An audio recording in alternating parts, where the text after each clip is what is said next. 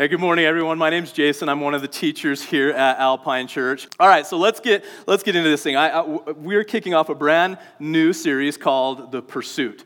And so if Alpine is your home church, or if you've been here for any amount of time, you have probably heard this phrase before, the pursuit, right? It's kind of our ethos here at Alpine Church. You could say that it's in our blood. And so maybe you've gone through the pursuit in a small group, maybe you've gone through it in a mentoring relationship, or what, but if you haven't yet, you've probably heard the term. And so you should know that the pursuit is something that we think is so important and so valuable for every person to go through, because the reality is all of us are on a journey in life, right? Every single one of us are on a journey, and it looks different for every one of us, but we're all on a journey and we're pursuing something. Right? Maybe you're pursuing a career or monetary security, right? Financial security. Maybe you're pursuing a relationship, right? Maybe your goal is a family, or maybe you just have some specific goal in mind, something that you're pursuing. But all of us are pursuing something, and all of those things are important in their own right. But at Alpine, we believe that pursuing God is the single most important decision that you will make in your life, and so we want to help as many people as possible pursue God. And so a lot of us have different ideas. Probably every one of us have different ideas on who God is, right? Because of different things we've experienced in our upbringing, experiences throughout life, different outside factors, whatever it is, we've had all these things pour into our mind and pour into our concept of who God is, and that usually traces back to religion. Okay, but this whole idea of having a relationship with God, with pursuing God, it's not about religion. Okay, it's not about religion. It isn't about following a list of rules or regulations. It's not about checking off boxes, right, to earn good grace with God, to make sure that we have God's approval. It's actually about having a personal relationship with God. It's about having a personal relationship with the God of heaven and earth. And so that's what we're going to be covering in this series. We'll start with how to begin that relationship with God. Okay, how to start a relationship with God, and then we'll move into living a life that honors Him, and how we do that, how we live a life to honor God. And through the last few lessons in this series, we'll talk about how that impacts everything about us. Okay, that relationship with God impacts our life, it impacts our family, it impacts our relationships, it impacts everything about us. And so today we're going to focus on something that I think is very valuable as we move into the pursuit, and that's this. There are three truths for every single pursuit of God. Okay, there are three truths that every single one of us need to understand, and the first truth is this: God is for you, not against you. Okay, God is for you, not against you. Like, Jesus doesn't avoid those of us who are broken. He doesn't avoid the sinners, which is good because all of us are broken, right? He doesn't avoid the lost. He actually seeks us out. Okay, Jesus actually seeks us out. Jesus loves us more than anything else in this world. I think that's so important for us to know. No matter what we've done, no matter what we've been through, no matter what sin we've committed in our life, Jesus loves us regardless. Jesus is for us, not against us. And I think about kind of the analogy between parents and their children, right? As parents, we love our kids no matter what, right? No matter how much they screw up, no matter how much they sin, no matter how much they lie, even though we never taught them how to lie, they just somehow know how to do that, right? No matter what our kids do as parents, we still love them. And that doesn't mean that sometimes we don't want to Homer Simpson them, right? We don't want to grab them and strangle them and ground them for the rest of their life and take everything away, right? It doesn't mean that we don't want to do that, but no matter what they do, we love our children, and that's how Jesus feels about us. But I think that so many people have convinced themselves that we're unlovable, right? That we are too far gone for God to love us. Our sin in our life is so awful, right? Or we picture God as kind of having these scales, right? Where He's weighing our good deeds versus our bad deeds. And we haven't done enough good deeds to tip the scale in our favor, to earn God's favor in our life, right? Or even sometimes I think that there are people who believe that they're not religious enough for God. They haven't done enough religious things in their life. And my bet is that there's people in this room right now who are here because they believe that coming to church is kind of that first step in cleaning up their life, right? And making their life right for God. But that's just not true. None of those things are reality. The reality is that Jesus loves us regardless, no matter what we've done, no matter where we've been. Jesus loves us regardless. And I love that Jesus demonstrated this throughout his life. Okay, throughout his teachings, Jesus demonstrated just how much he loves people. He loves the broken. So if we go to Mark chapter 2, that's where we're going to start out today, beginning in verse 13. It says, "Then Jesus went out to the lakeshore again and taught the crowds that were coming to him. As he walked along, he saw Levi, son of Alphaeus, sitting at his tax collector's booth. 'Follow me and be my disciple,' Jesus said to him. And so Levi got up and followed him. Later, Levi invited Jesus and his disciples to his home as dinner guests, along with many tax collectors and other disreputable sinners. There were many people of this kind among Jesus' followers. But when the teachers of religious law, who were the Pharisees, saw him eating with tax collectors and other sinners, they asked his disciples, 'Why does he eat with such scum?' And when Jesus heard this, he told them, 'Healthy people don't need a doctor, sick people do. And I have come to call not those who think they are righteous, but those who know they are sinners.'" And so Jesus, he really shocked the religious world with his attitude towards the lost, towards the irreligious. Right, here's Jesus, and he's hanging out with these lowly fishermen, these despised tax collectors, right? They're part of his inner circle because Jesus loves the lost. Jesus loves the broken. He loves the outcast. Jesus even confronted evil head on with love and compassion. When Jesus cast out demons, when Jesus touched and healed the unclean lepers, nobody else would go near them. But Jesus showed love and compassion when he healed them. And I think the great irony of all this, of everything that's taking place right here, is the ones who looked the most religious, the religious leaders, were the ones who were furthest from God. Right? We see the Pharisees, and they're pointing their self-righteous, holier-than-thou fingers at all of the scum. And yet they're the ones who are living in sin. Their sin is at least as bad, if not worse, than the people that they're blaming or the people that they're judging. And here's the truth, you guys. Jesus has nothing to offer to self-righteous people. Okay, self-righteous people don't even think they need a Savior. They're just going to do it all on their own. They're just going to take care of everything themselves. Jesus has nothing to offer those people, but he's looking for anyone who has the humility to receive his grace and his mercy. And so that's the question. Are you willing to come to him? Are you willing to come to Jesus? In our brokenness, do we recognize that we need him? My hope, my prayer would be that every single person in this room would say yes. And here's why. In Romans 3:23, it says, "For everyone has sinned, we all fall short of God's glorious standard." Everyone. Okay, I think we've gotten a little bit lazy with the use of this word, everyone, right? Like we just flippantly say things like, everyone likes watermelon. Listen, can we just be honest for a minute? Watermelon sucks. Okay, I know this is a hot take, but watermelon is like if you had Gatorade and watered it down and then put it into watermelon form. Like that's all it is. It is awful. And if you say you like watermelon, you're a liar, you're a sinner, and we need to pray for you. Okay, so we say things like that. Everyone loves watermelon. That's not true. But when Paul says it, when Paul says that here in Romans, everyone, he literally means everyone. Every single one of us have sinned and fallen short of God's glorious standard. But that's not the end of the story. Because God is for us. He's not against us. He's not avoiding us. God seeks us out. And in the very next verse, Paul gives us this awful news, right? We're all sinners. We've all fallen short of God's glorious standard. But in the very next verse, he says this, "Yet God in his grace freely makes us right in his sight. He did this through Christ Jesus when he freed us from the penalty for our sins. For God presented Jesus as the sacrifice for sin." People are made right with God when they believe that Jesus sacrificed his life, shedding his blood. Okay, listen, wherever you are on your pursuit of God today, please understand that God wants to be found. God wants to be found.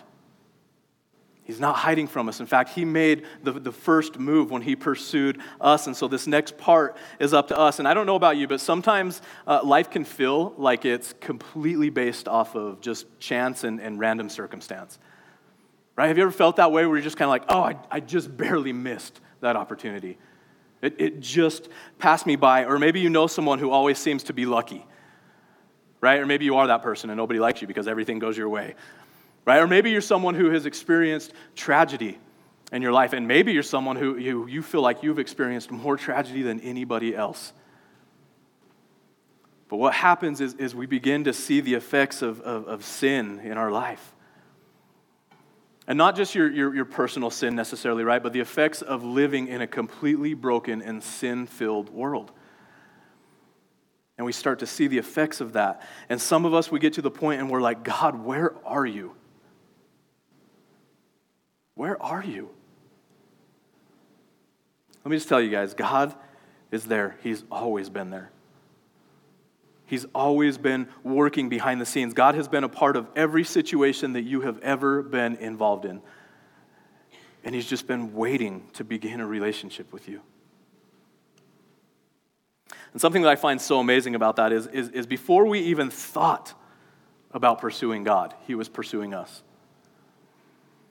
Before we even thought about pursuing God, he was pursuing us. And here's what I mean. If we look at the Old Testament, in the book of Psalms, chapter 139, verse 16, it says this. It says, "You saw me before I was born. Every day of my life was recorded in your book. Every moment was laid out before a single day had passed." This psalm was written by King David, and if you know anything about King David, his life was pretty amazing. It was filled with all kinds of different things, right? David was the youngest of 8 brothers. He was this basically forgotten shepherd boy who grew up to become one of the greatest kings of all times. And throughout that journey, as he was growing into his kingship, he along the way, he fought battles, he gained fame, he engaged in horrific sin, and he experienced unimaginable tragedy. And then David, he went on to write a lot about his life, both in lament and in thanksgiving. And so we look at this psalm that King David writes, and we begin to see David's heart. Because David began to understand something about God in the midst of everything that he was going through. David was learning and realizing that God had been there the whole time. Through all the ups and downs, through all the craziness of his life, God had been there the whole time. God was part of every single detail of David's life, even before he was born. And that's true for us today. And so what I think that God wants us to know is that he knows everything about us. God knows every detail about us. He knows all the pain that we've experienced, all the heartache that we've been through. He knows every joy. Right? He knows the questions we've had. He knows the fears. He knows the doubts. Our very existence was his idea. And so God knows everything about our life. Every moment was laid out for us before a single day had even passed, even this moment right now. God knew about this very moment. He knew every single one of you would be sitting in this room right now. And all of it is God's way to facilitate a relationship with us. Think about it. It wasn't by chance that you happened to be here today. It wasn't by chance that you were sitting in this room. Okay, whether it was a friend who invited you, whether it was your spouse, right? She was like, "Stop being lazy, let's go to church." I say she because we know, right? That's how it works. Whether it was a situation at home that you just felt trapped, you felt hopeless, and you thought, "I need God in my life. I need to go to church." Maybe you've been living in addiction. Maybe you have a sin in your life. You just feel stuck. And you need escape, and you're here because of that. Whatever it is, whatever brought you here today, God facilitated that so that you would be sitting in this room right now. God is always working on a relationship with us. God is constantly drawing us near to him. And maybe it's not even a bad thing. Maybe it wasn't that you were forced to be here. Maybe it's because of just the faithfulness that God has shown you.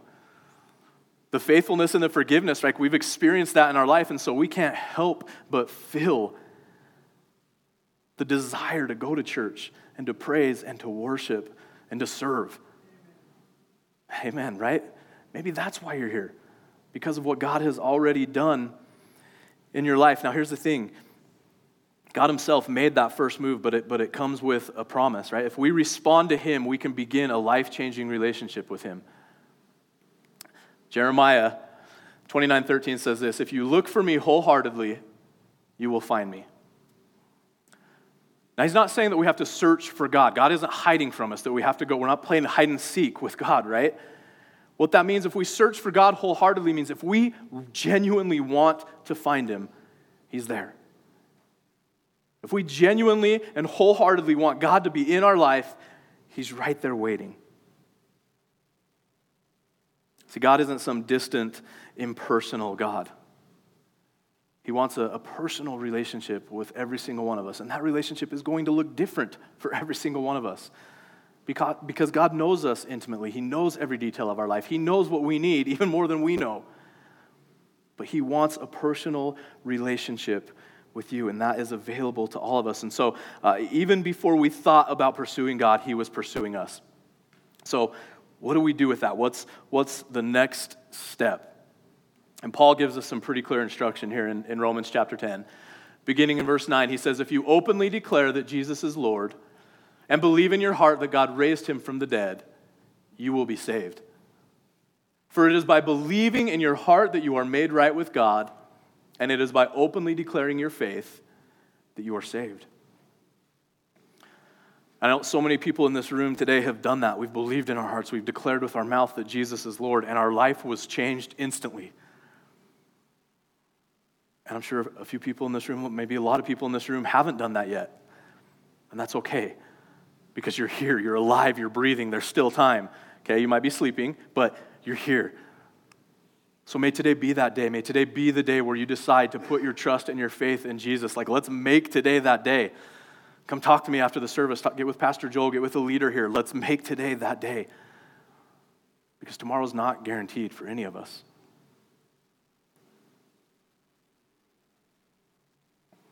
When you put your trust and your faith in Jesus and what he did on the cross, it changes everything about your life. It changes everything.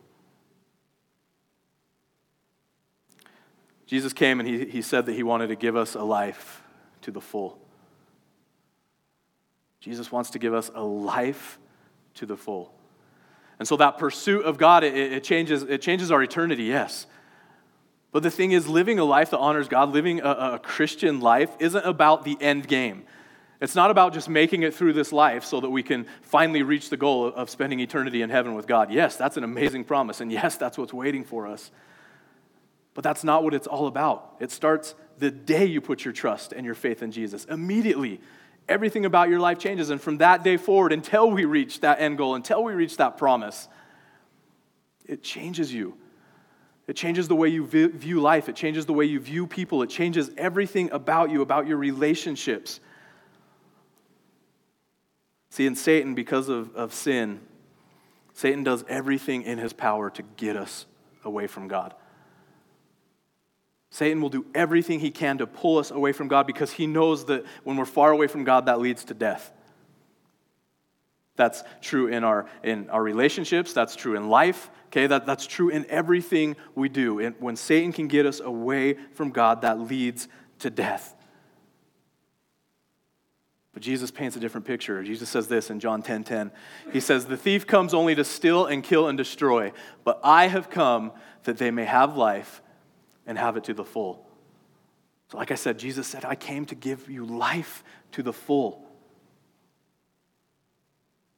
Satan will do everything in his power to pull us away from Jesus. Anything he can get a hold of in your life, the smallest thing he will use to dig in and pull you away from God. I believe that that Satan even uses Christianity, okay, to trick people. So many people believe that Christianity is just this form of control, right? That God has this control over us. That all we have to do is just follow all these rules. That you're not allowed to have fun as a Christian, right? It's just about the rules and following God. Your spouse comes home and like, "Hey, we have a party to go to this weekend." "Oh, awesome. Who is it?" "Oh, some people from church invited us." "Ah, it's a church party." We can't have fun at a church party. Satan wants people to believe that Christianity is about these rules that you have to follow. So he will use anything he can to pull us away from God. But Jesus wants to give us this whole new kind of freedom. He wants to pull us away from sin, because here's the reality. Sin is enticing, right? Sin can be fun. If it wasn't, nobody would do it. But there's an exception, or there is no exception to the rule, that every single time sin leads to death. Every single time. Sin will lead to death. But Jesus says, no, I want you to experience life to the full. I want you to have this freedom. And it's something that so many people have never experienced. Because following Jesus means that we embrace his vision of life to the full. And that impacts, yes, our eternity, but it impacts today. And so that means we get to have deep friendships. We get to have healthy emotions. We get to have meaningful work. And yes, we get to have a joyful connection with God. And Jesus paints us this amazing picture of what that looks like to be in pursuit. See, this journey of life that all of us are on, all of us, even though we're going different places and we have all these different things that we're pursuing, every single one of us has this void in our life. And sometimes we can't put our finger on it. We don't know what it is. And so what we do, we chase. Right? We chase after all these different things, trying to fill that hole, trying to fill that thing that's missing in our life. But the reality is, we're only going to be satisfied when we pursue God. We will only be fulfilled with Jesus in our life. And so in the pursuit, we call that being a full circle follower of Jesus Christ. Okay, and I'm sure you've seen this circle before, but in the pursuit, we have these three kind of phases that all of us are in. Every one of us is found somewhere. Everyone, at least who has put their trust in Jesus, is found somewhere within this circle. And so we start the relationship by trusting in Jesus. We trust in Jesus. We trust in what he said. We trust in who he says he is. We trust in what he's done on the cross for us. And when we do that, when we trust in Jesus, it immediately changes our standing with God. See, our relationship with God is broken because of our sin, right? And sin is just this really churchy word, right? But sin is just when we do our own thing instead of God's thing. We go our own way instead of God's way. And when we do that, that breaks our relationship with God, because God is holy. God is perfect. God is set apart. He can't be in the presence of sin. And so when we have sin in our lives, that breaks our relationship.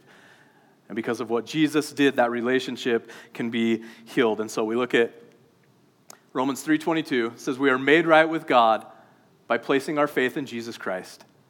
And this is true for everyone who believes, no matter who we are. Again, for everyone, even watermelon lovers. Okay, it's true for everyone.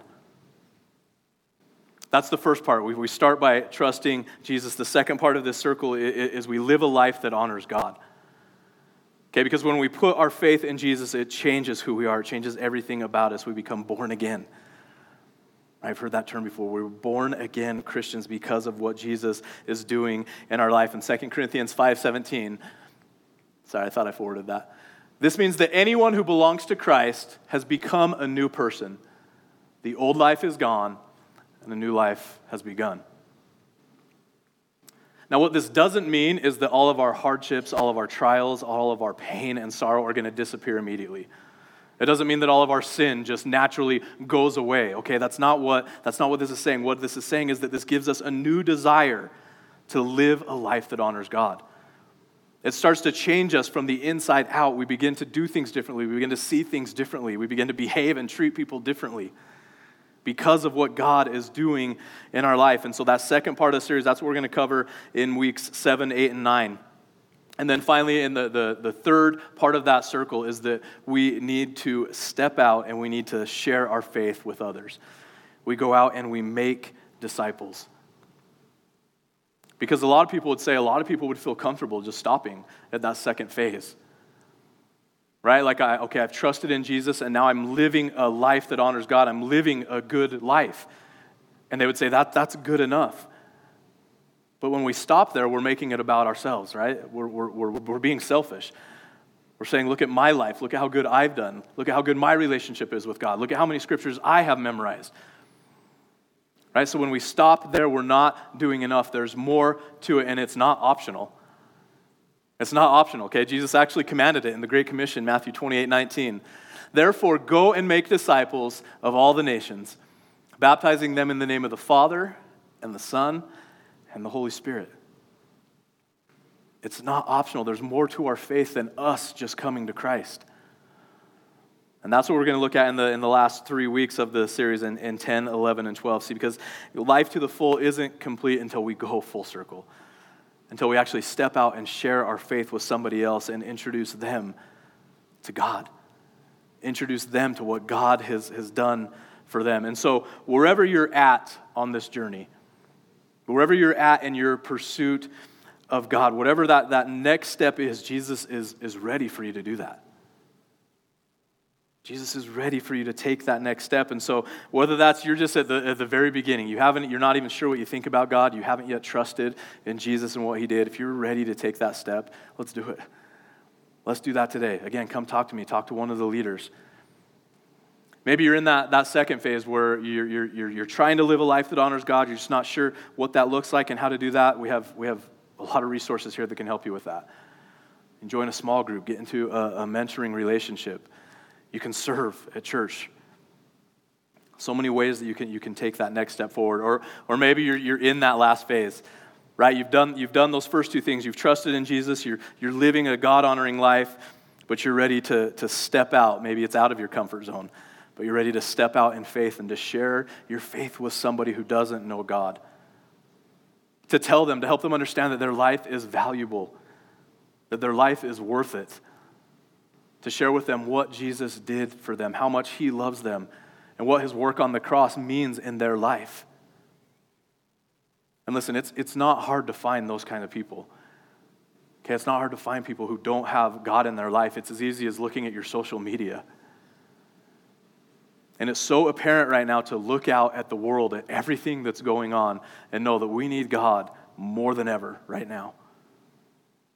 Right, we need God more than ever. God is the only thing that could possibly bring healing to our nation and to this world.